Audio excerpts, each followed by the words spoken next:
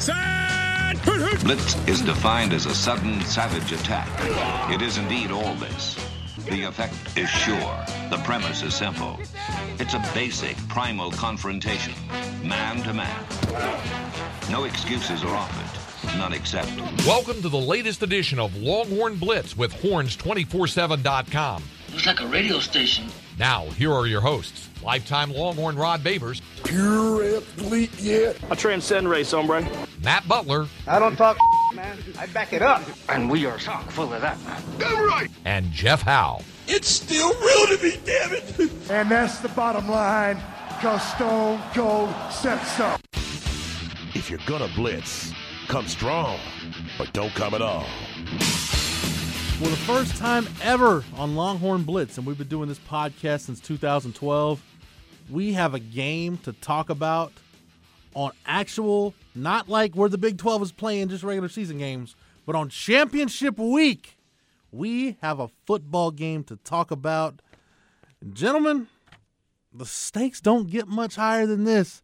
It's Texas and Oklahoma. It moves west to Arlington and AT&T Stadium. Texas looking for the program's first conference championship since 2009.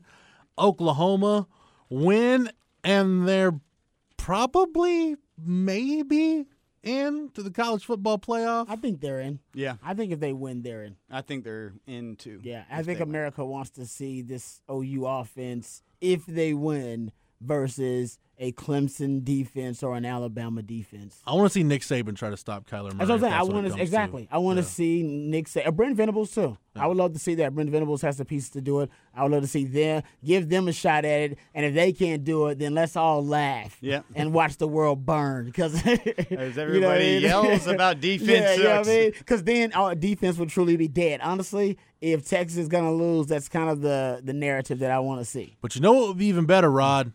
It's if Texas is hoisting that Big 12 championship trophy at the end of 60 minutes on Saturday. If you're A&M and LSU at the end of 7 overtimes, whatever it takes. Hey, let me say this, Aggies. That was the most exciting Aggie football game I've ever watched in my life. It was pretty nuts. I was yelling. I'm not gonna lie. Like, I've never watched one, and I was on the sideline for the last Texas A&M game, and that was a damn good game. That was an you can exciting see game. Rod B behind Tucker sitting there. I've never watched a more exciting game. So kudos. It was a hell of a game to watch. Who got screwed over and who got shafted, all that kind of stuff. We can talk about that later. But that was a great game to watch, man. When I have to think about exciting A&M games, and I've got to go back 20 years, that probably. It's the most fun I've had. I'm a Longhorn fan. Yeah. All right? You played for the University of Texas. I played for UT, so I love beating the Aggies and dog. I've never had more fun watching a game. Found myself randomly rooting for the Aggies, but I was rooting for the state of Texas more so than the Aggies. Let me say that. You're good. You're a good Texan, right? And I just loved that it worked out because I remember back in the day when it was the previous longest game ever, and they had to institute this 2-point conversion rule after the third to prevent it from going they should 6 start or with 7. that rule, dude. Yeah. 2-point conversion rule should be from the jump. Yep. I think the NFL needs to adopt the college rule and do that too, because then basically the overtime will be over after 1 or 2 overtimes easy. That's why this one was so great because it just kept going. They wouldn't answer. They would. I got a better idea for overtime. How to improve it and make sure you don't get a 7 overtime game. No field goals. You're in 4-down territory the entire overtime. Yeah. Oh, that's even better. Agreed. Yeah. Agreed. I already gave it to you at the 25. Yeah. Yep. Yeah. No field goals. No field goals. I agree with that. No field goals, and you have to go for 2. We're just putting pressure on it. Boom. Who gives a damn? No. We want this over. Whoever has, If you couldn't settle it in 60 minutes, you don't get to dictate the terms at that point. Well, and the players out there now playing 60-plus minutes don't want it to come down to a kicker at that point. Well, we want as many pressure-packed situations as possible, so I agree with that. No field goals. And really, the kicker can go sit down. Kicker can go to the locker room. We're done with you. We're done with you, kicker. I've already said that. I'm not. It's not like I totally disrespect a whole group of people. But kickers, I could just banish them from football, and I'd be totally fine. You don't. I mean, it's the quickest way to do it. All right, we've talked enough Aggie-related stuff here on the show to last us a lifetime. Shout out Aggies. But so the Texas-Kansas game, guys, wasn't near that exciting. It was what it was on Black Friday. We all said it doesn't matter what it looks like, how it happens. just go to Lawrence, get the win, get on the plane, and come back and get ready for the Big 12 championship game. It was bowling shoe ugly at times. That was ugly, yeah. UGLY, no alibi. But Texas gets the win, and Rod, I'll start. Actually, this is Longhorn Blitz with Horns 24/7. I am Jeff Howe. Let me bring in the rest of the team and do our formal introduction here before we get going for those of you who are new to the show. He is the master of the soundboard, the drop machine extraordinaire, Matt Butler. Matt, how are you, sir? Doing very well, and I was very happy to see that on the Thanksgiving night you were introduced to a hilarious show by the name of Brockmire. Your tweet was cracking me up whenever I was reading that you were in a hotel room in Kansas trying to get up to the Kansas game the next morning. I was actually at Kevin Flaherty's house, our national college basketball writer, who's one of my best friends in the business. I stayed at Kevin's house. And nice. Shout out to Kevin and his wife Whitney. They went out to a really nice steakhouse in the Kansas City metro area on Thanksgiving. I was on a plane and could not make that meal, but they brought me back a to-go plate, so I had some prime rib and turkey and like 2 different kinds of potatoes. And, yeah, so it was awesome. But yes, I did discover Brockmire. I don't know if there's a better opening 10 minutes to a series ever. Yeah, and what I remember being in sports radio, and Hank Azaria, the guy from The Simpsons that created it, he used to go and do radio hits as this Brockmire character, and just with no context, and it's just your most foul play-by-play. Imagine Craig Way, who's right here, if he was a foul-mouthed heathen of the world that is just, after a breakdown, trying to stay in the loop. I can't picture that. Look next door. Look at Craig Way. Look how much of a professional. We can look through the glass right now. He is a professional. He has his wisdom glasses on. Right, we got our hats on, different between the two. But yes, Brockmire, that show, I mean, he seeing Azaria, he'll do whole hours of talk shows in that character now. It's almost like he's a character form actor. It's pretty good. A man who once upon a time carried a 4-hour talk show by himself, which is no simple feat. Now you get him 2 hours each and every weekday. On the Horn, on the Rodcast from 1 to 3. He is our lockdown corner here on the show. Lifetime Longhorn, 2002 UT All-American, 2002 semifinalist for the Jim Thorpe Award, 4th-round draft choice of the New York Giants back in 2003. Spent his NFL career with the Giants, Lions, Bears, Bucks, Broncos, and a year with the Hamilton Tiger Cats of the CFL. When he was done with football, got himself back to Austin, Texas, into 40 acres where he earned his degree. When he gets his T-ring back, he will wear it proudly. Nevertheless, he is a card-carrying member of DBU, number 21 in your program, number 1 in your hearts, Mr. Rod Babers. And Rod, before we get to the Kansas game, Big 12 championship game, you played in 2 of these. One in 1999 as a true freshman. One in 2001 against Colorado. Both rematches. Both rematches from a regular season game that you guys won the regular season matchup, lost the conference championship game. Crazy. Let's not spend too much time on 2001 because I don't want to jump out of the window onto 360 here in the studio. It's been a well-chronicled one. It's a damn shame. But, Rod, what are the challenges of facing a team twice in the same year? Well, it depends. I guess it depends on what side of that equation you might be on. I mean, obviously Oklahoma, they're on the different side of the equation. There's some angst there. You can tell it's bothered them. It's in their head a little bit. You talked about that on the Rodcast yesterday when we were, kind of rapping during the breaks. And I think for us, I don't think we prepared as well as we should have for. Number one, for that Colorado game, because we blew Colorado out of the water. And not saying we took them lightly, but obviously we didn't execute as well coming out. There wasn't the focus and the precision when we came out like we beat them in the first time. And essentially it was a home game for us because we were playing in Texas. I believe the first play of that game was when B.J. Johnson stole the ball from Roy Williams' spot, if my memory serves correctly. Which is kind of a weird kind of play. And remember, Mike Williams and Cedric Benson end up having this weird Benny Hill, Three Stooges moment where after Chris Sims throws a pick, they try to make a tackle, they run into one another, and both of them get hurt. It was a weird, strange game. Major comes in, and even then, we probably should have won the game, and it came down to the wire, and I hate to say it, kind of the weird Aggie thing. We ran out of time. And yeah, it was just one game sample. Yeah, I don't know. It was one. I think we may have taken it for granted. Even right before that game, we knew if we won that game, we could have gone to the national title. Not gonna say that affected us, but it definitely didn't.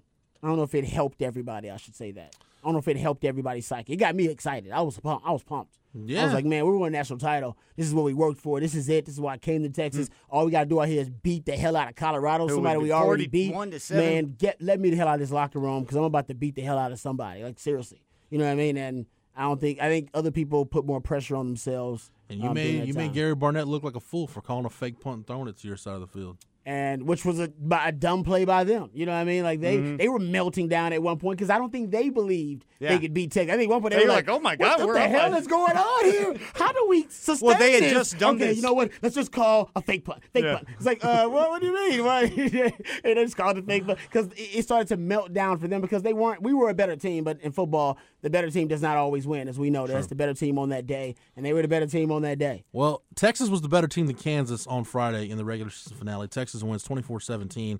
Rod, there's not a lot of sexiness to talk about with this game. Again, it kind of was what it was. You just needed to go up there and get the win. But let's start with the Texas defense, who really, other than one long run and one drive towards the end of regulation where you had a lot of backups in, you saw a lot of Anthony Cook on the field, Joseph Osai playing more reps. That was a touchdown drive by Kansas and a 57-yard run by Puka Williams. Defense actually played really well. You got a really big game from Jeffrey McCulloch. I already mentioned Joseph Osai, who played a lot and was actually surprisingly effective setting the edge in the run game.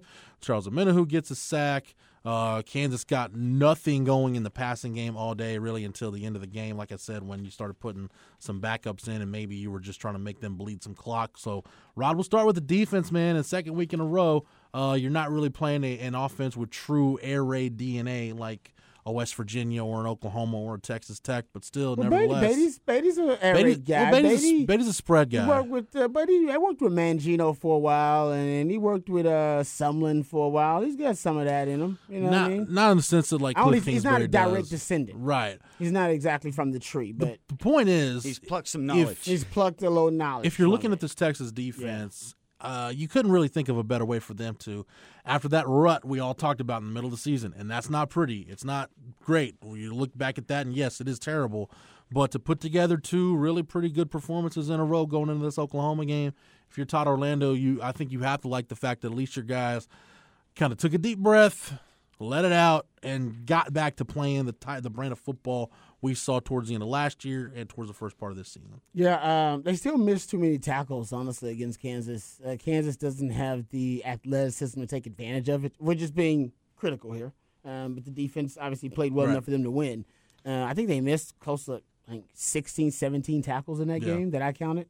That's getting close to what you were missing against, West Virginia and Oklahoma State and Texas Tech. And against Oklahoma, and I could probably go back and count the missed tackles against Oklahoma, but there weren't as many against Oklahoma. Actually, a lot of the plays were just kind of big bust plays where guys were wide open in space, like that Kyler Murray run. I think there were it's only like one missed tackle. The angles were so damn bad. There you go. I was about guys to say. didn't get to but that's what Kyler Murray does. Missed tackle. You know what I mean? Like I think there was one at the line of scrimmage, and after that, the angles were so bad it was just like, and I was like, well, he's 3 yards away. Can I count that as a missed tackle? Or is he superhuman? Like when you outrun angles like those Tyreek Hill angles, you see some people where it's like, oh my God. Yeah. So I think against Oklahoma, it is going to be crucial that that they, and that was one of the big things. And Todd Orlando talked about it the last 2 weeks. Hey, they've gotten back to a lot of contact in practice. That's a short week, though. Let me just say that's a tough week, man. A short week against anybody is just tough. I would doubt you run a lot of contact on Monday. But they said Tuesday. they did. They said they had a padded practice, and I'm with you. That's just a tough week.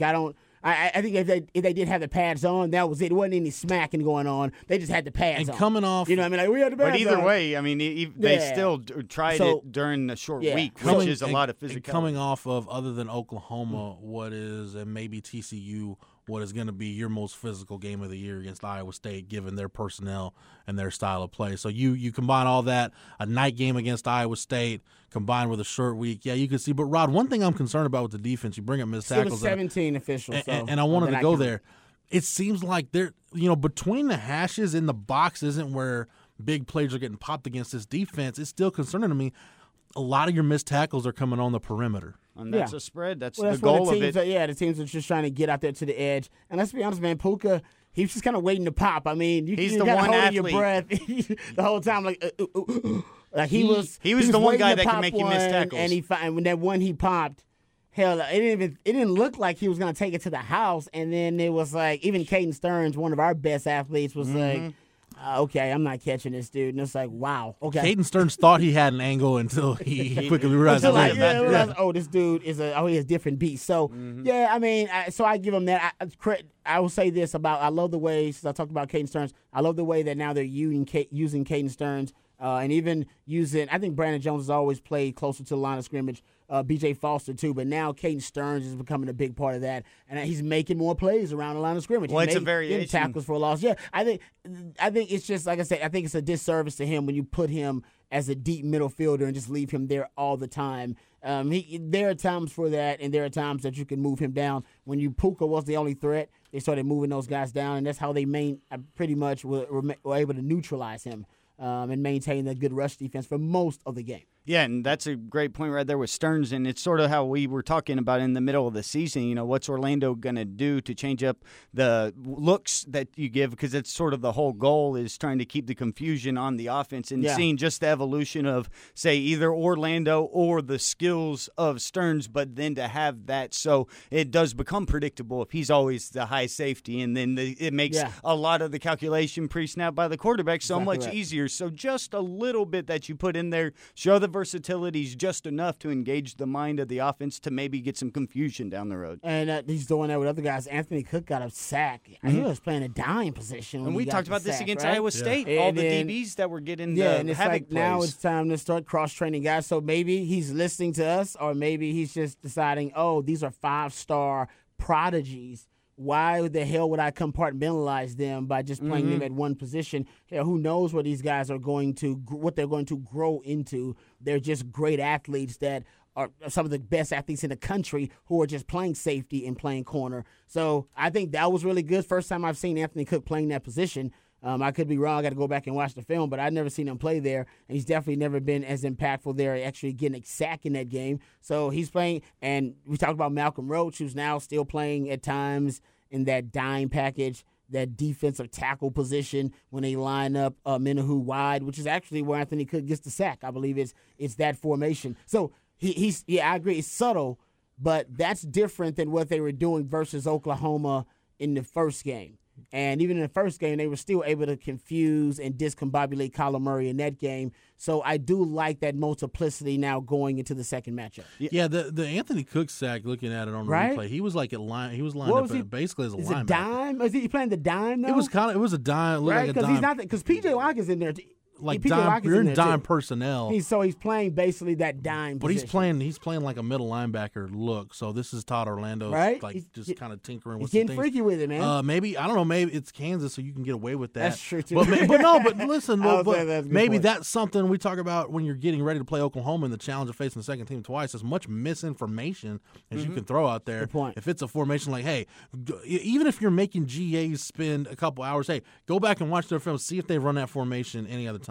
Yeah. Which is what I got to go do, yeah. Exactly. So it's just a different, I like, you guys know me. I mean, I'd say, hey, look, throw a Wildcat package or something out there just so somebody has to waste practice periods and waste practice time thinking about, are they going to run this? And if they are, we need to be prepared for it. Kind of deal. And then we talked about in the Iowa State game how much you saw the pressure coming from the DBs and that havoc coming from the back seven, even including the linebackers. If you look at this Kansas game, there is one havoc play from Malcolm Roach. All the others are from DBs except for you have 2 or 3 from McCulloch. Everything else coming from the back end, 2 from Foster, Stearns, Jones. So it's been consistent. Takes us up to top 5 in the nation when it talks about defensive backs bringing the pressure on quarterbacks. Rod, you've slowly converted me onto the Caden Stearns needs to be moved around more thing, and I think at this point, to me, when you watch his skill set, you watch how much he can impact a game.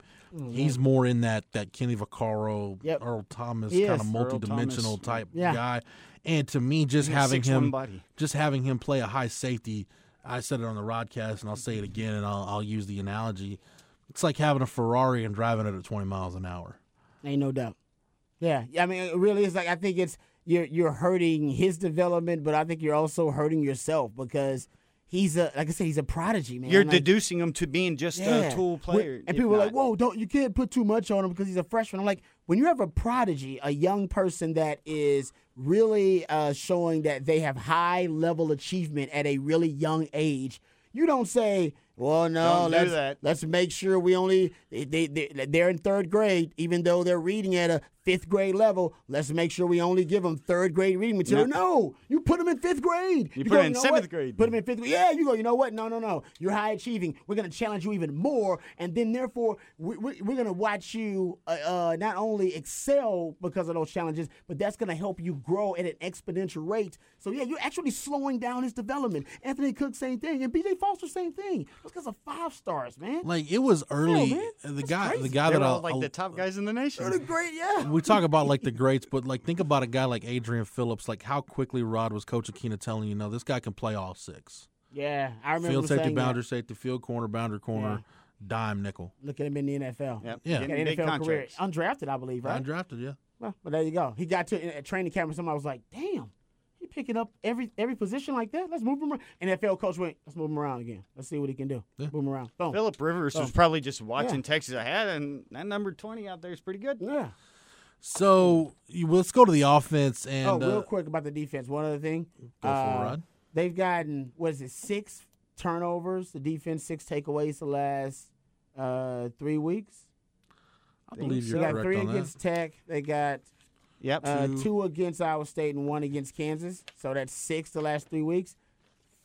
I believe, if I'm not mistaken, 4 of them have been in the red zone. That would be the 3 against Tech, yes, and the McCulloch interception, yes. 4 in the red zone. What they're 5th right now in the country in red zone defense. They're leading the Big 12 in red zone defense. I found that the only statistical area defensively where the Big 12 actually has at least 4 teams ranked in the top 20, red zone defense. Because the defensive coordinators are figuring out, all right, you know what? I cannot stop these teams in between the 20s. But once that field shrinks, once those dimensions shrink a little bit, and then then I actually can apply pressure, but also cover, right? Because I don't have to worry about the deep ball, and I got the end zone and the sideline to help me out. They become my friend. At that point, that's when I throw my funky stuff in there. That's when I actually put up my stand, if you will. That's when I make my stand. Everything other than that, I think they're almost just setting themselves up for the red zone. Yeah. They're almost setting the offense up for, all right, wait till we get in the red zone. You're going to think you see the same thing. Which is why. But you're not going to see And the same thing. did you see the craziest, You know what I mean? the best? And by the way, sorry to interrupt. It's the most progressive defensive coordinators in the Big 12 tournament. It's Iowa State.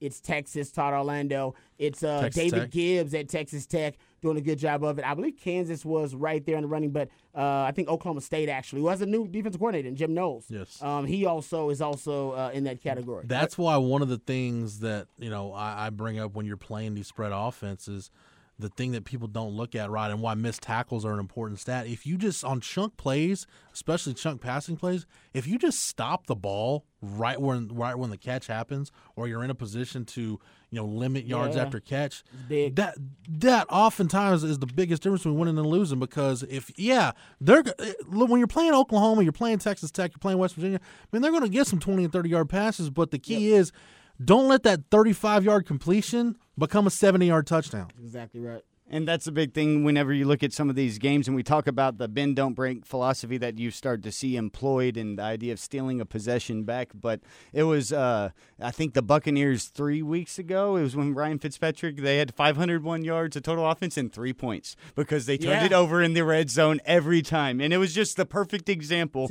of how you can go all you want in between Texas the 20s, Tech. but you can't and you cannot do the same thing in that small window. And that's why Texas has the baseline of a Ellinger above the defense to LJ and to Colin, and then Ellinger in a play when you lose, you can run. So you can throw the ball on a plane that nobody can defend, and then you have the extension of a play if you lose it, and that's invaluable in the red zone. Yeah. No, I just want to point out this defense, and you know what they're really good at? Where's my stuff? Oh, here it is. Okay.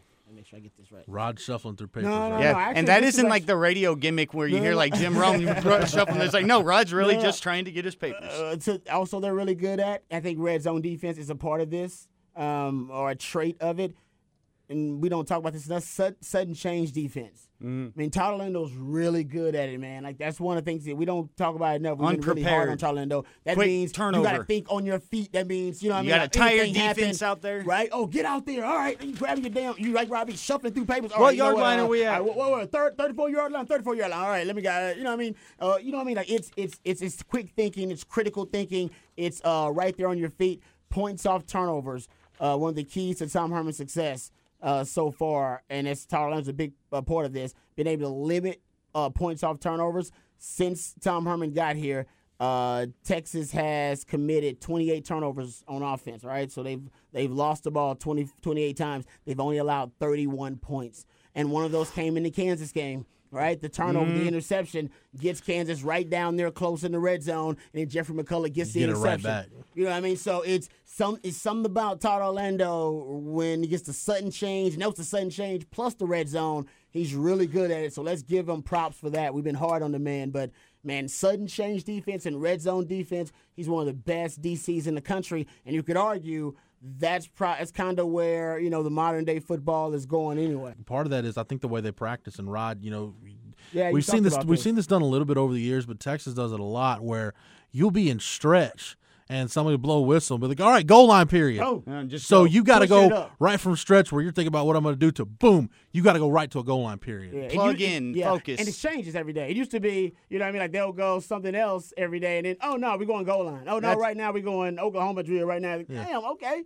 You know what I mean? Yeah. But you're right. You got to stay on your P's and Q's, and I think you do. I think you're right. I think it trains you. Yeah, to be comfortable in the chaos. Yes, exactly. And that's a big part of it when you look at crisis. And to get those numbers and that type of production, because we talk about the cheat code is the turnovers, yet then whenever your team turns it over, it isn't negatively affecting you somehow. Big. So you're talking about almost a point of possession that they all year long had not added to that stat. That was down in the low 20s early. Sam wasn't turning the ball exactly. over, So it's so huge. They improve on it. Yeah, no. So So did they get any points off turnovers? Kansas did? The 2 interceptions? Just so invaluable whenever that's how other teams are catching up to you. And then in your situation, the few times you do turn it over, you don't allow any points. And basically all that does is shorten the game. It takes away their cheat code, and then now you're playing a 50-minute game because you just wasted the time to get the ball back where you're at.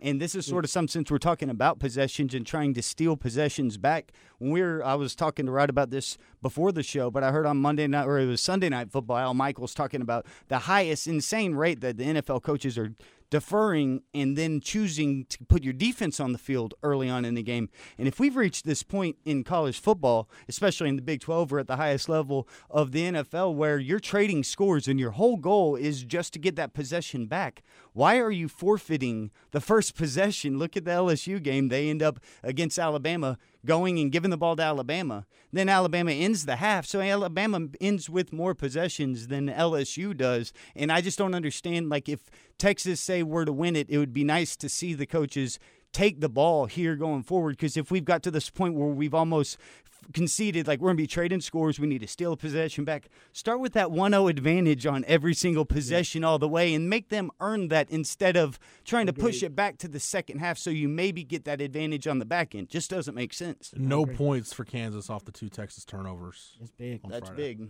It's big, man.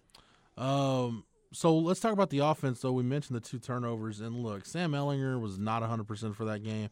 We talked last week about the reasons why. Short week, a flight, the cold weather, all that stuff. When you're talking about a shoulder injury, you're dealing with inflammation and pain.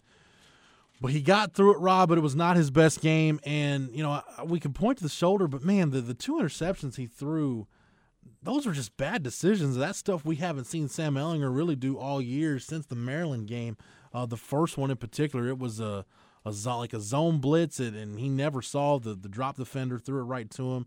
I think the second one was just, I don't know if it was a bad route or a bad read, but it was just bad all the way around. So it wasn't the offense's best day. It was really, and I feel like I've said this a lot about the Texas offense this year, it was really a workmanlike effort by the offense. Felt like when they needed to put a couple drives together to give themselves some distance, they went out and did that in the third quarter. But overall, Rod, not the best day we've seen for this offense this year. Sam Ehlinger, think about this, though. This is how I think, the shoulder definitely had something to do with it. We all know that, but how much, we just aren't really sure. He starts the game 7 of 8. Right? He starts the game pretty damn accurate. You know what I mean?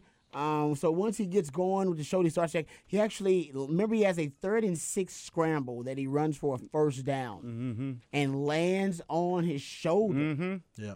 and they were like, he's trying to protect himself. And I was like, well, yeah, he should have landed on the other shoulder. Well, I was about to say he took the hit on this one, and so then he lands hits on this one. No, he landed. I think he landed on the right shoulder. Well, too. I know that's what I'm saying, but they were saying he protected it by taking the hit with his left. I know. I was like, and no, it's like, but he landed all on the right. After that, that's when we start to see the inconsistency from Sam. That's when the accuracy issues. I agree, the 2 interceptions, not accuracy issues. He just made bad reads. It's just good defense by Clinton Bowen, who we've talked about on this show. Yeah, and we'll talk about Kansas, here in a minute. DC, that we just kind of really like his philosophy. He was able to mix it up against Texas. They bracketed little Jordan Humphrey and Colin Johnson on. They just kind of rolled the dice on different plays where they thought Texas would pass it, and they bracketed those guys a lot, and that worked. At that point, if you're Kansas, what do you have to lose? Yeah, exactly. You know what I mean? It worked out for them, and Texas struggled, and at least they were able to stay in the game. Their offense obviously gave them no help at all. So I do think that short week plus them banging around a little bit hurt Sam. If it's about pain tolerance, I think Sam can get that done. But I think mentally you have to understand that all athletes, now you can just deal with the pain, that's fine, but still you know it in your head. It's affecting you mentally. So I think the pain tolerance, he's tough as nails, he can deal with it, but now mentally he knows he's got a shoulder issue, so he's got to think about it, of course, because he's trying to protect himself even when he tries to run. So I think that kind of has affected what he's thinking about even when he's throwing. I think it has, so I don't think it's more about him not being able to make those throws, because he's able to make the throws later on. I don't think that's affecting the accuracy. I think it's more of a mental thing for him. More rest will help. He just needs to feel fresh. At the beginning of the game, he's fresh. He feels fresh. There's not a lot of pain on that shoulder. And he's like, man, I'm slinging this thing. I'm good. I'm running. I'm doing this thing. And I think once he bangs it a little bit, there's some pain. And it's like, all right, I can deal with the pain. But then you're still thinking about your shoulder. Right. Still, you know what I mean? In your conscience. And then the idea that quarterbacks do. That's why you need quarterbacks. You need quarterback gurus. Quarterbacks they're freaky and weird, man. They're weird about their balls being inflated and deflated. They're just free. They're just weird, freaky guys. He's not as much of a prima donna and not as much of a thoroughbred as most quarterbacks, meaning even little things mess them up. Like, Peyton Manning, he can't, we always say that Peyton Manning really wasn't as effective in cold weather or outside, right? Yeah. Because he was a guy that needed a controlled environment, and Tom Brady was a mutter, so Tom Brady can, no matter what the environment, Tom Brady's precision scientist, like think about in the lab, I mean? So with Sam, I don't think it's as big a deal, but he's still a quarterback, so I think it matters. You know what I mean? He's feeling banged up, and it matters. He's thinking about it. Rod, you've talked a lot about your shoulder issues over the years, and I just want to know, because I have no idea. I've dealt with them, but I'm not a Division I quarterback. Was not a Division I athlete. Yeah. For a quarterback, if it's an AC joint deal, can you do a cortisone shot, or do you risk that really messing something else up? You don't want to be numb. Yeah, I don't, because the technology at this point, I'm sure, is so much more advanced than what I was doing. So I hope that's not where they're going with it. You know what I mean? I hope they're thinking long term. Right. You know what I mean? So in terms of long term rehab, really what he needs is just rest. That was the worst week for him to get injured, because it was a short week for the next game, and he didn't get the rest. He just needs more rest. This will be a better, I think, week for him, because he's going to get more than a week. He got an extra day, yeah. He got an extra day. Dude, the extra day is huge for him. Which is multiple days compared to the week before when he played. And then the idea that when you're talking about the injury, it isn't necessarily that it's hurting. It's more of like, if you say get hit and you're in the middle of a throw, your confidence in your body not fade. Like when you see a golfer, remember watching Tiger Woods, it was like he was still going to grip and rip it, but he couldn't control the idea of whenever it's triggering the injury, so it can get into your conscience. Yeah, they always say wide receivers, right? They tear something, like they don't cut as fast, or they scared to open it up after you tear your hamstring. Watch Gordon Hayward play basketball this year. Yeah, he still matters, isn't man. back It yet. matters. I guess that's what sports psychologists are for. You know what I mean? Not that he needs a sports psychologist. The big thing I took away, probably uses. Yeah. The big thing I took away from the offense though against Kansas, and this is where we'll start our conversation with the Big 12 championship game, because I think your offensive line, if you're Texas, is gonna need to be your MVP this week. And your offensive line and Andrew Beck. If Texas wins this game against Oklahoma, it'll be because the offensive line and Andrew Beck, we're talking about them having had a great game as one entity in the run game. And, Rod, you look at this run game, and it just kind of did what it did all year. At no point could you consider it terrible. I don't know that you could call it great, but it was just kind of really effective throughout the day. Trey Watson busts that 31-yard run at a time where you felt like the offense was really stagnant. They needed something. Like you said, Colin Johnson and Lil Jordan Humphrey were pretty much taken out of the game by Kansas. That sounds weird to say, but it was a fact. But when the offense needed something, man, and that just shows you, like, we hit that point in the midseason where people are like, why didn't Keontae Ingram get more carries? Why didn't they give the ball to Keontae Ingram more? Well, it's because Trey Watson has never been bad enough or unproductive enough to where you can rationalize or reason taking away his carries or touches. And now you're starting to see, I don't know if it's Keontae Ingram dealing with the hip injury or maybe hit a little bit of a wall. I don't know, but we've seen Trey Watson for the last 2 weeks really carry this run game, Rod, and you've got two capable running backs that at any point in time, maybe they're not going to give you the 70, 80-yard run, but they'll give you the 15, 16-yard run that can get you off a goal line or get a drive going or, give you some breathing room, whatever the case needs to be.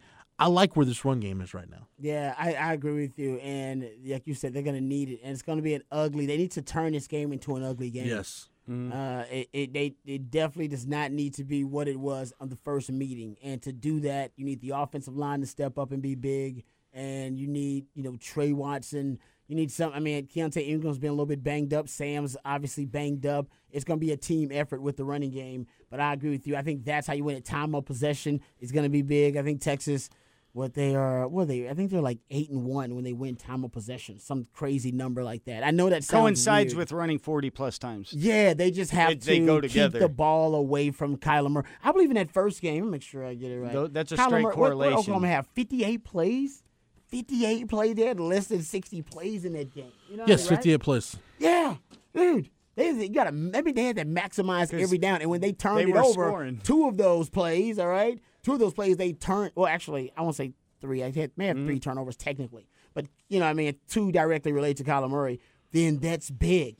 And so you put the pressure on them to maximize every down. Hell, when they don't even get more than 5 yards per play, that's a win.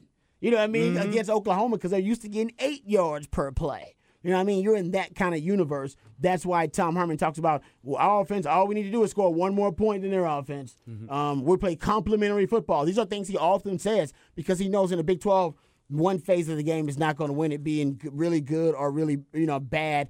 You need all phases, and that's how Texas is going to win. That Oklahoma defense is I'm talking about historically bad. It's one of the worst in the country. But their offense is historically good, one of the best in the country, one of the best in the history of college football. So they don't really have any balance. Like, they are just it's all about that offense, and that's it. They don't have that. Texas has balance. You know what I mean? The defense, it's not great, but there are things they do really well. The offense, it's not great, but there are things they do really well. Special teams, not really great, but there are things they do really well. It's balance, and that balance has a chance to beat OU. If Texas gets lopsided in any phase of the game, that balance is off a little bit, and that's why those fourth quarters where the defense falls off a cliff, or the offense falls off a cliff in a quarter, it's so detrimental to Texas, it almost incapacitates them. Or you do what you did against Kansas, where you start losing field position because of special that's teams. why Tulsa becomes a tight game in Kansas State, even though Texas is better, and Texas isn't going to lose this game. But how the hell did it become a tight game? That's how. Yeah. I think that's why there's so much balance with Texas. No, they're not great at anything, but they got things they're really good at. And I think that's why Tom Herman talks about this team overachieving, and that kind of gets lost because people say that. Well, is he saying his team's bad? Is he mocking his players? Saying that down? No. But you look at this roster, guys, and this is a roster that's still got holes. It's not perfect. It's not ready to go compete for a national championship, but they've been winning ball games, Rod, like you said. And Gary Patterson had, I think, the best quote that kind of sums up the Big 12. And he was asked about the perception that the Big 12 doesn't play defense, which if you want to get a soundbite, go ask Gary Patterson about not playing defense, who's one of the most defensive forward-thinking coaches in this league and in the country. And he said it's not a matter, and I'm paraphrasing here, he said it's not a matter of not playing defense.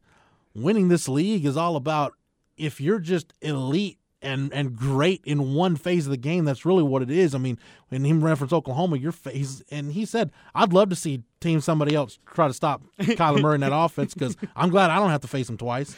Because when you've got a historically elite offense like this Oklahoma offense is, You don't have to be good on defense. They don't need balance. You don't really have to be good on special teams. If you're that much better than everybody else in that one phase of the game. Every other phase. You don't and need like it. Rod, you said it perfectly. That's why Tom Herman can talk about a team overachieving. This isn't a great team in any one phase of the game. You can look at certain statistical categories and situations where they're really good, but they're really just getting by on playing smart physical football. Taking care of the football. That's really all it is. Taking away the football. Yeah, that's really is.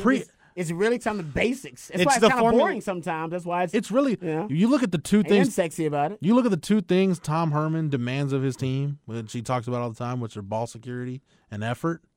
Like, this team plays hard. I don't think there's anybody that would dispute that. Mm-hmm. There's never been a game this year where we said, man, they're dogging it today. Hey, they don't look like they got it. No, this team plays hard. And, they take care of the football. Yep. It's really – and Matt, back to your earlier point about valuing possessions, not turning the football over, if you follow that – if you're able to follow that formula, which Texas has, getting by on just kind of grit and physicality and toughness and smarts – that can win you a lot of games, even in this conference. And you pointed out perfectly when you talked about just the balance, and it isn't as if you have anybody that stands out, but it's literally all the things in the preseason we were asking about with Ehlinger, not turning it over, becoming a guy that can find Colin and can find LJ. You're getting that. And then when you looked at, we wanted to see some passing out of the backfield when you combine Ingram and Trey Watson, 49 targets, 41 receptions for 260 yards and 5 touchdowns. Then if you take out the sack yardage, you have 3 guys over 500 yards rushing. Ehlinger at 536, Keontae at 676. You have Watson up at 656. If you combine that, you're talking 1,350 rushing just from the running backs, another 250 receiving on a high target rate, or a high catch rate on multiple, over 40 receptions. That was the target point that we wanted to get from a running back. This two-headed monster's working really well. And then when you don't turn it over and then your defense gets it back, it's like perfectly balanced for what you want, and it's everything we asked about, even just average play from the offensive line, getting that too. And then it's a perfect matchup to go up against the ideal Big 12 team in Oklahoma right now. And y'all brought up the historical nature of what Oklahoma's at. And when in the preseason and before the Oklahoma game this year, we talked about how the 2017 and 2016 OU offenses, historically, if you go back from 2010 to now, since you had some of these more advanced offensive rankings come out, you had 5 offenses that were the best all time. OU 2017, then you had Johnny Manziel 2013 just behind them, right around 47.2, 47.1. You have Oklahoma 16, and then Cam Newton in 2010. All those are bunched between 47.2 and 46.8 adjusted points per game. Right now, you look at Oklahoma, they're at 52.3. This Kyler Murray offense is the best in the history of college football, and it isn't even close. It's blowing out all the other ones. Right now, Tua's offense would be 6th all-time. That Alabama offense is great, and it's nothing compared to what Kyler Murray's doing. Rod, you go back and look at the first game, and this is where I want to get into the David Beatty situation that Lincoln Riley doesn't seem too happy that Tom Herman's going through, which, by the way, I'm sure Lincoln Riley's got, whether it's Cliff Kingsbury or somebody else, I'm sure he's got somebody he's consulting this week to he's mad he ain't on his side. I mean, you just don't make it official. I just send out a text and say, hey, man, can you got a chance to talk later? Yeah. You know what I mean? Like, that's what most people do. The fact that Tom Herman's making it public actually is weird and strange. Well, throwing his boy a bone. He didn't make it public. It went public, and then he had to address it. And Rod Richardson broke the story. That's true, but if it's just between them two, I don't know how it gets out there. If you're Tom Herman, you got to be wondering, like, hey, I think he wants to give his buddy who he had to tell just a few people, you know what I mean? Like, hey, I'm reaching out to David. Because it didn't even become official because David Beatty didn't come here. They literally just talked on the phone. Yeah. But I want to get into it, so I'll start by mentioning the Kansas run game against Oklahoma, which on 39 carries, Kansas runs for 348 on Oklahoma. It's the most rushing yards Oklahoma gave up this year, even more than Army ran for. Army ran for, I think, 339 in their game. But 39 carries. Puka Williams, who we talked about him a little bit. Puka Williams could play for anybody in this conference. He could play for just about anybody in the country.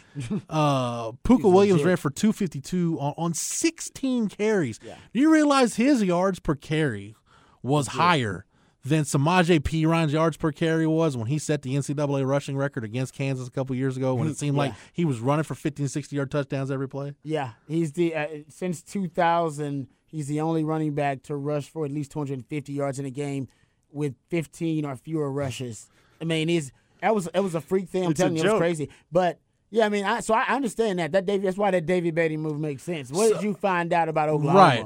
So in Texas, we can agree, Rod, their run game concepts aren't that diverse, man. They run outside zone, they run inside zone, they run some pin and pull stuff, but it's not like – they're not like Oklahoma where you look at Oklahoma schematically and look at some of their run game concepts and you're like, oh, my God, like this is like next level stuff they're doing. It's pretty simple, but I think all it would take from David Beatty to Tom Herman say, no, you don't have to get outside the box. Just keep your simple inside zone. If you just kind of keep stabbing a little bit, you'll gash him at some point. That's what Ehlinger, this game against Oklahoma, whenever it sort of became the staple of this running game, was in that game. But before that, we hadn't seen that as just, oh, wait, this is unstoppable? Okay, every time at the goal line, go Ehlinger. So I want to go to Texas. I'll take this back to David Beatty here in a second.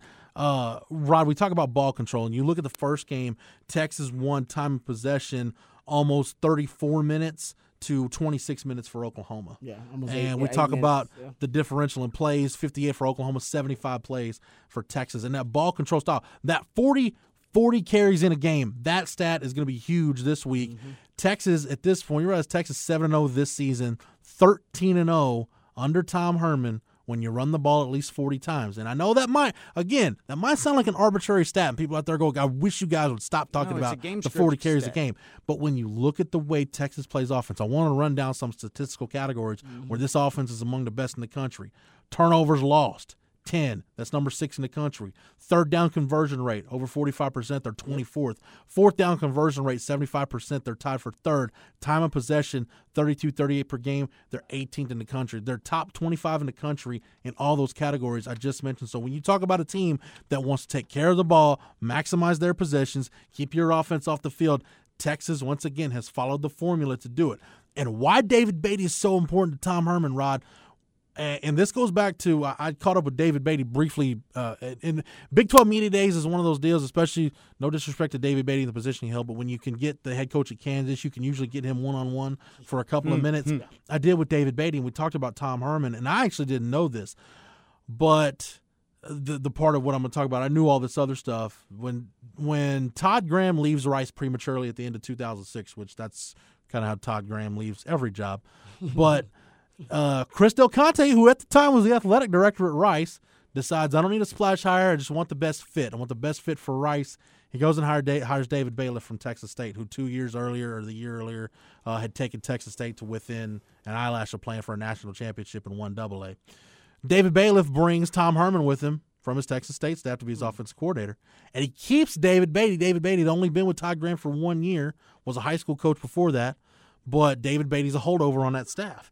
And Tom Herman, we know his offensive philosophy was founded in that Greg Davis offense, Rod, that 11 personnel kind of spread hybrid. But Greg Davis, you know, at his heart, he's an I formation guy and wants to run the football and be physical. Go downhill. So that's where Tom Herman founded it. But how does Tom Herman get to the pro spread? David Beatty said he introduced Tom Herman to a lot of the spread concepts that Tom Herman took and ran with. And I asked David Beatty about that, and he said, but he's so smart, this is Beatty referring to Tom Herman, he just took it to an unbelievable level. So Tom Herman creates this pro spread, taking, kind of a modified version of the Greg Davis offense he ran at Texas State, gets with David Beatty, a spread guy, and then eventually at some point you create the pro spread, and Urban Meyer helped him take it to another level, blah, blah. Well, now we've got Tom Herman's offense, but David Beatty was on the ground floor. So, Rod, if there's anybody, maybe other than Greg Davis, who can get into Tom Herman's football brain and figure out, okay, I can give him this personnel tweak or this thing I see, and I can relate it to him in a way that I think he'll understand and we can vibe together. Maybe he can use this to his advantage. I think it's David Beatty, even if it's a prolonged telephone call, now that David Beatty's got some time on his hands. I don't know if you could quantify how much that can help, because if that phone call or that conversation or however much they correspond this week, if that helps unlock some kind of tweak, some kind of personnel move that maybe Tom Herman's been thinking about doing, but if he hears it from David Beatty, he says, all right, yes, I trust this now. We'll go with this. I like this. That can make the difference between Texas winning and losing. Okay, so let me he's not hiring David Beatty as a consultant. No. He's just having a consultation with David Beatty. Yes. Okay, so they're two friends. Can I just say this? I think this is all a bunch of BS, man. I'm serious. I don't think it's nothing. I don't think there's anything to it. Like, this happens all the time. It does. It does. Like, literally, this is. I can't believe this is a story. Yeah, honestly, this happens every week at the college pro level and the high school level. By the way, yes. I agree. Well, and the NFL hits up one of his coaching friends who just played that guy earlier this year, who he doesn't really have to play, or even they may even play, but they're friends, and they go, listen, we ain't talking about us. And employed by a school. We're friends. Just tell me, hey, man, I just want to know what's going on with him. Like, yeah, let me give me little secrets. Let me know what you saw that I ain't see, or I may not be seeing. Yep. Happens all the time. So the fact that this is out there, to me, means Tom Herman wants it out there. And that means he's just screwing with Lincoln Riley. And throwing BD based on the comments that Lincoln Riley just had, could mean it's already working. In his head. Because all I need you to do is go to practice and start overthinking things. Because, hell, your game plan obviously worked. You know what I mean? Like, everything worked. Now you're looking at Kansas and even for Texas versus Oklahoma. So I understand, yes, you could try to get advantages, but you also probably have done that multiple times already this year and every year since you've been a coach. But now it's out there. So I think you want it out there because it's a rematch. So you need. I think this is this old school kind of gamesmanship. I think he's just kind of going after Lincoln Riley. He knew it would upset him. Because everybody keeps saying this is highly uncharacteristic. Usually people don't let people know that this is going to happen. And I know it leaked out there, and it was great reporting by Anwar Richardson. But to me, I think this is Tom Herman. He's just having a little fun with Lincoln Riley. Not a little fun. I think he wants Lincoln Riley to overthink it. Lincoln Riley to go in there and try to do too much, would break his tendencies too much. He thinks I'm going to do this, so I'm going to actually do this, and almost kind of self-scout himself out of the game. You know what I mean? And I think that's part of it. I really do. Like, it doesn't make any sense. The story doesn't make any sense. No, really. To me, Rod, it makes perfect sense because I just gave you the backstory. No. With Beatty and Herman. It doesn't make any sense that the story is out there because that happens all the time. Yeah, and what's funny is I agree. That's not news. If he was hiring him, it's a story. Yeah. He's hiring him onto the staff. You know what I mean? That's a story. That was never going to happen. He was consulting him a phone call between old friends, and he's, you know what I mean? Yeah, that's not news. That's the Tom Herman said it right. That's not news. That happens all the time. I don't think any of it's really news. My point is, this happens all the time, and he was doing this anyway. He's done this already with other coaches. Yeah. My point is, they want this out there. They want Lincoln Riley to know this information. The reason being because he wants Lincoln Riley to overthink it, freak out about it, and right. Which tying our stories together, I just gave you the backstory. Lincoln Riley's got to be thinking, well, hell, I mean, they've been together for a long time. What if there was something on that film? What do they know? Yeah, exactly. What do they know? Exactly. He freaks out. And he makes what do people do when they're fearful and they freak out? Mm-hmm. They make bad decisions. That is what people do, no matter if we're talking about political or social, whatever, relationships. When people freak out and they start getting fearful and they start getting insecure, they make bad decisions. Rod, He's trying to turn Lincoln Riley into a bad decision maker. Do something drastic right now. Same thing we did when we played Colorado. I was just fixing to bring that up. In 2001, when Carl Boris started to randomly freak out. Yeah. You know what? We got to change our game plan. It's like, whoa, we beat them by 30-something points earlier. Don't change the damn thing. But they just did this to Nebraska. Like, no. They're really hot. They figured something out. Let's do this. Let's do something different. And we switched up our defensive game plan and got railroaded. There's not a lot. You're playing Nebraska again. You know what I mean? Don't overthink it, man. There's not a lot that Tom Herman needs to change from his offensive game plan from the first meeting. And to me, Rod, this is the overriding theme from this game and this series the last few years. Texas knows they're more physical than Oklahoma. Mm-hmm. They don't think they're more physical. They don't go into the game hoping to be more physical. They know they can punch Oklahoma in the mouth, and at some point Oklahoma will fold. Sorry, Sooner fans. That's what happened in the first game. That's how you get down by 21 points going into the fourth quarter. At some point, Oklahoma folded. It just so happens they've got maybe the best college football player in the country, maybe the best football player to ever play high school football in the state of Texas at quarterback, and he leads you to a 21-point comeback. Texas wins at the end. But, yes, that's how you get down. And has anybody noticed, like, Oklahoma's defensive issues weren't just magically fixed because they got rid of Mike Stoops? No, they've gotten worse, actually. Statistically, their defense is worse. Yes, because they have what do you do when you're fearful? You make irrational decisions.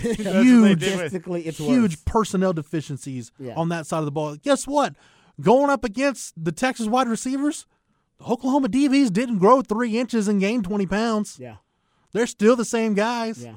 No, I agree with you. So yeah. I like, and going back to the David Beatty thing, I do think if there's something to be found in Oklahoma that maybe Tom Herman didn't see, David Beatty's the kind of guy that can help him find it. I agree with that. But overall, Rod, you made the point I was going to get to. Talk about this psychological warfare between these two schools. The rivals, and there was a point in this series, Rod, and you were a part of some of those games where Oklahoma had the edge psychologically. Oh, yeah. People can talk about it. It was a big deal. Weird how the Mac era flipped. It's like everything post-Mac sort of went down the crapper, except for somehow we have a mental edge over Oklahoma now. But you know when it changed? Ironically, when it changed? Mac's last year. 2013. When Texas goes up there, and my buddy Chris Dukes, who runs helps run the Oklahoma fan-sided site, I remember we talked the day after that game, and he said, you know when I realized they were in trouble? I said, when? He said, Texas had a 4th down, or 4th and short, 3rd and short early in that game, and they just lined up, and Malcolm Brown got like 7 yards before anybody laid a hand on him. And he said, at that point, I realized Oklahoma was screwed. And Texas ran it, I think, 51, 55 times, something like that. Brown, both both went over 100. Ever since that game, the big bad beast that was Oklahoma, it's like Texas beat that thing with a stick and buried it that day. They bludgeoned it to death that day in the Cotton Bowl. Because this program, Rod, has approached this game totally different than they did before from that point on. And for all the things Charlie Strong didn't do right while he was the head coach of Texas, the one thing he did right, and it's probably because that game, as we talk about, is more like an SEC-style game than any other game on the schedule, Charlie Strong got Texas to play really well in that Oklahoma game. Yeah. And his coaching style lent itself really well to that Oklahoma game. Oklahoma became a bully in the Bob Stoops era, and Mac could never stand up to him, but he did later on once he got Vince, and later on he learned how to do it. And you're right. Since then, they lost that bully mentality. Now they got to kind of reinvent themselves in the rivalry. So now when we talk about this consulting with Texas and Kansas, and I agree with you, the psychological warfare, it's Lincoln Riley talking about David Beatty and Sam Ehlinger, or Kyler Murray being asked about Sam Ehlinger's game and saying he has no comment on it. And I think Texas is in Oklahoma's head right now. Because I think that staff, very rarely have they had to deal with failure. Not only do they have to deal with failure, but now they've got to try to go and beat Texas again. And I think Oklahoma knows Texas was the more physical team in the first matchup. How could you not when you go back and watch that tape and know who the more physical team was? So I like the fact that Texas is at a point now in this rivalry where they can kind of play some of those mind games and make Oklahoma flinch a little bit. Any little thing you could do to give yourself an edge. But, Rod, when we talk about the consultation, the one thing I want to mention that I think could be key is Tom Herman mentioned that the Texas staff talked to Clint Bowen, the Kansas defensive coordinator. We talked last week on this show, we talked last week on the Rodcast about how Clint Bowen in the Big 12 is kind of an underappreciated asset because he's been in the league such a long time. He was on the Mangino staff. He was with Bill Young, which Bill Young, as we know, kind of gave everybody the modern blueprint for what to value defensively in the Big 12. And Clint Bowen kind of learned. He was an offensive guy and then cut his teeth as a defensive assistant on Bill Young's staff at Kansas back in the mid-2000s. And what was the one thing Kansas was really good at doing this year? Forcing turnovers. 27 forced turnovers, third in the country at the end of the regular season. And, Rod, when you look at what made the difference in the first matchup between Texas and Oklahoma, it was the 2 turnovers. Texas got 10 points off the 2 turnovers they forced. Yep. Pretty much. That was the difference in the game, was those 2 turnovers. And Kansas was able to force 2 turnovers on Oklahoma. So that's something also. And force Texas into 2 turnovers, and Texas doesn't turn the football over. Yeah, and that's something to pick Clint Bowen's brain, because maybe there was something. Now, this is where I think it does get interesting. Maybe there was something schematically that Clint Bowen looked at and said, you know what? We weren't able to do that, but I see Oklahoma's deficient in this area. And guess what, Todd Orlando? You've got the horses to be able to do this. You've got Caden Stearns and B.J. Foster and Brendan Jones on the back end and Gary Johnson, the linebacker. Or you've got the speed and athleticism to hang with Oklahoma on the perimeter. I saw this. Maybe you can go take a look at it, but I think you guys can do whatever it is, whatever concept or blitz or whatever you guys can take and go run with and go have success against Oklahoma with. Totally agree. Yeah, no doubt about it. So are we at the point now with this game, guys, where it's just going to come down to the same stuff the Texas-Oklahoma game always comes down to? Turnovers and line rushing of game. Scrimmage. Yeah. And Sam Ehlinger's health. Disciplined play in the back end is because one mistake can negate a whole quarter of good defense if you just have a few big plays allowed. So that's the main thing. I'm going to assume the DBs are going to get beat. So I would say just turnovers and line of scrimmage. Yeah, because I'm not dismissed them. Just saying that this is one of the most explosive offenses in the country. The DBs are going to get beat. You got to stop the ball. Just don't beat yourself beforehand. Too. Exactly. And red zone defense, if they can stop them. Yeah, you got to stop the ball. Yeah. All right, we ready for predictions? Let's do it. All right, it's the most Big 12 thing ever that this game, maybe the best game on championship weekend, is kicking off at 11 a.m., but of course. It's because we took our game away. Texas OU always 11 a.m. And you can only blame the Big 12 because you had to let the game disappear, and now there's no time slot to plug it in. And by the way, folks, I'll say it again, this game is in Arlington. It's not in Dallas. True. It's in Arlington. In the Dallas Cowboys Stadium, though, if you want to be technical. Yeah. If you go to Dallas looking for the game, you're going to be very disappointed. It's in Arlington. To us Austinites, that's all Dallas. I'm a Texan. I want people to be proud of where they're from, be proud of your cities. That's like saying, well, I'm going to Austin when you're really going to Pflugerville or you're really going to Round Rock. Yeah. Yeah. Or Rod, you're from Houston. Say, I'm going to Houston. That doesn't help me. What part of Houston you going to? H-Town, baby. Yeah, seriously. Houston, H-Town's huge. Yeah. Huge. I would say this. The last time the game was played away from Dallas, 1923. Last time Texas OU played twice in the season was 1903, I believe. Oklahoma wasn't a state yet. Yeah, this is historic, baby. Get it right. You look at that AP date line. It says Norman OT, Oklahoma Territory. Our oldest American, who's also the oldest veteran, who also is an Austinite, Richard Overton, is like 113. He was almost alive. So nobody in America was alive when last time this happened. All right, boys. It's time to call our shot, man. This has been it's been an interesting year to watch, but it all comes down to this Texas playing for a conference championship. Matt, start with you, man. What are you thinking? Last time I saw this line, it was about 7.5. Yep, it actually had started out a little bit below that. Started at 5.5. Yeah, and it just flew up immediately. Big money got onto it, and it looks like the over-unders came down, which isn't good because that's an OU's favor too. That's at about 78, and right now it's at 7.5, and it's a game that I'd love to see Texas win, but I just don't feel like it's going to happen, and it's going to be a high-scoring back and forth. Now, there's going to be some defense, and I think because OU defense is so bad that Texas will cover with that hook, but by the end of it, it's just I'd say Texas loses like 42-38. Okay, Rod B, what say you? Texas just is not the same team in a bad way that they were when they met because Sam Ehlinger's health is such a big deal. He had the best game of his career versus OU in that game. The injuries to the backfield, the injuries to in secondary, Brandon Jones, I know he's going to play, Colin Johnson, so many guys that were key contributors in that game are just going to be a little bit hampered by injury. You know, this is a game of inches. That could just be enough. And hell, some of those guys were key in forcing turnovers and getting big plays. Man, OU, that offense is better, but, man, that defense is so bad. Yeah, I know. It's so bad. That's the one thing that made me want to take them. Yeah, you know what? I'm going to go with Oklahoma to pull out a squeaker, man. It's going to be 40. It'll probably be like 45-42 or something like that, Oklahoma. Because Oklahoma can't stop Texas either. Or they could just barely do it if they did it. So, yeah, I'll take Oklahoma in the rematch. It's unfortunate, but, yeah, just not feeling Texas in this one. Not without a 100% Sam. In this game, I always go who's better along the line of scrimmage. It's always how I try to pick this game. Sure. And guess what? Texas is the better team along the line of scrimmage.